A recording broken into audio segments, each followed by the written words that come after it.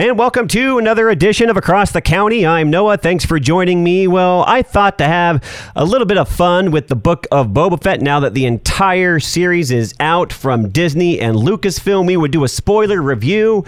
Already had it scheduled with Matt Mungle of the Entertainment Answer. Go to theentertainmentanswer.com and mungleshow.com. But over the weekend, I said, hey, why not bring on Boba Fett himself? You know him, you love him, Mark Anthony Austin. He is Boba Fett in A New Hope Special Edition, Episode 4. He's also a pre- and post-viz specialist, a cinematographer. Go to markanthonyaustin.com. Gents, welcome to the show. I think we're going to have some fun today. Hello there. I'm glad to be on the show. Yeah, it's going to be a good time. Well, Matt, it's a pleasure to have you back as always, and we're roping Boba into the discussion here, Mark Anthony Austin. General overall thoughts of the show. I mean, I thought it was good, a little bit hit and miss at parts. You know, it was a little slow, but some epic continuity. Maybe needed a little bit more Boba. It was, after all, the Book of Boba Fett, named after himself. And I would say I'm looking forward to a season 2 if we're just giving our general thoughts.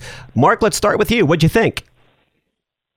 Well, actually, I came out of it relieved more than anything because partway in, I was in a very pessimistic place. Let's put it that way. So at the end of it, overall, looking back, I'm so relieved that it isn't, exactly the series I would have wanted, but it's close enough. It could have been way further off. So I'm relieved and happy with where we are. I definitely agree with that. Like I said, missed some points, but succeeded with others. Matt, we've talked about this in a non-spoilery kind of a way. What are your overall thoughts now that we've wrapped up the Book of Boba Fett? I think same as you, gents. I was very concerned going into it, about 3 episodes deep, but after it was all said and done, I was pretty happy with it. I've voiced my concern a lot lately, especially now that it was over. The last part of the season of this was the fact that I think it was mistitled, and that's what upset me, is I wanted more Boba Fett. Don't call something the Book of Boba Fett if you're not going to focus on him. I would rather them called it the Sands of Tatooine or something a little bit more broad, so that when I get all these characters, it's like, okay, I get it. We're talking about something other than just Boba Fett, because I think he got hijacked in the end. It's interesting. We talked about that the last time I had you on the show. We're going to get to the Boba Fett himself character development part of the discussion. But I love when you bring that up, because I'd like to know Mark's thoughts on that. As a series, the Sands of Tatooine, where Boba Fett is intermixed, I think it works a lot better than what they gave us. What are your thoughts, Mark?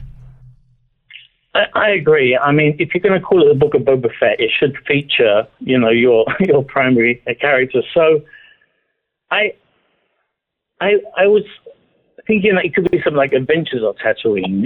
It could be something other than what it was entitled. But I don't know. I'm at a loss of what it could be cool. But if you imagine The Mandalorian, imagine if you rewind to The Mandalorian and seeing an episode of The Mandalorian that didn't have The Mandalorian in, you'd be very upset, That's all I'm saying.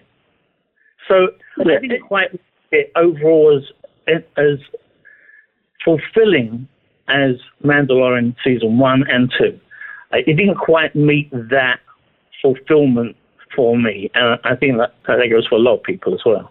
Well, especially when they said, hey, if you loved The Mandalorian, it's going to be grittier, it's going to be more heart-pounding. And I just didn't find that at the end of the day, guys.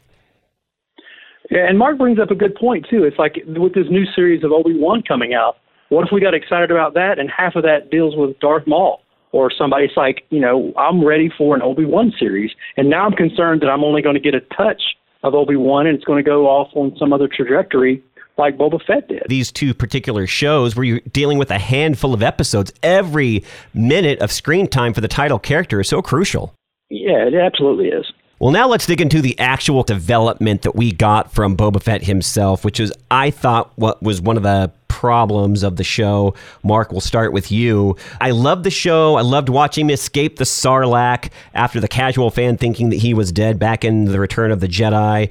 Us that followed the saga and the comics and beyond, the expanded universe, we know that he escaped the Sarlacc pit. We got to see that. That was pretty epic. I love the link to the Sand People, his inner transformation. That was cool. But then we needed more of that. That was at the beginning of the show, and this new leaf he turned over was awesome, but he could have been a bit more stern. It was almost like it just didn't fit his overall character, that he wasn't, he took a lot of flack from people. I didn't see that as something Boba Fett would do. Well, I know why you have me on the show is because I was in the suit. I was one of the few people that say I'm Boba Fett. But if you think of my job is actually crafting story in movies. So as a movie filmmaker, I kind of look at it how I would have preferred to do it. And I would have done in chronological order for one thing. The flashbacks were jarring and kept pulling me. And because it's a complicated timeline that you're weaving into an existing timeline, you really don't want to muddy that with flashbacks. So I would have been quite happy with 4 episodes of him just with the Tusken Raiders, like slowly becoming less dependent on his armor and more, not less dependent on his helmet, especially if he's going to take it off when he walks into a strange bar, It was great that you said that, Mark, because I felt the strongest out of all of the episodes was episode 2, when it really showed him connecting and going through the different trials with the Sand People. I wanted so much more of that. I did, but I loved episode 4. Episode 4 is what gave me hope. And, I came out of 4 feeling like, finally, I'm getting... Because if you rewind back to the end of Mandalorian Season 2, all you really wanted was more of the same. Like, give me more of this. Yes. You didn't see how they could take it off track. It was going where it's supposed to go.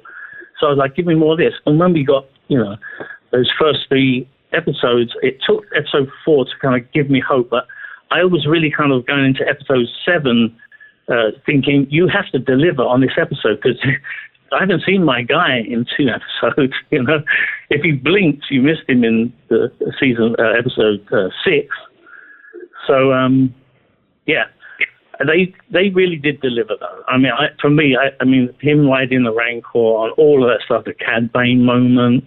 And Tamora as Boba is lights out. I really like his portrayal, Mark. Like I said, I came out at the end of it relieved because I was really worried. I would have rather they not try it than mess it up. I'm one of those kind of guys. But I'm relieved where we are. It could have been closer, but I'll take this. I got my spaghetti western, so. Yep, that's what Star Wars is all about. Mark, what did you think about the character development overall of the title character of Boba Fett? Things that you liked, things that you didn't like? Well, I really wanted to see him go on the bounty hunt. I wanted to see like what we'd seen with Din Djarin. Like, I wanted to see why he had that status, why he had that fame in Empire Strikes Back. Like, why? I want to see why.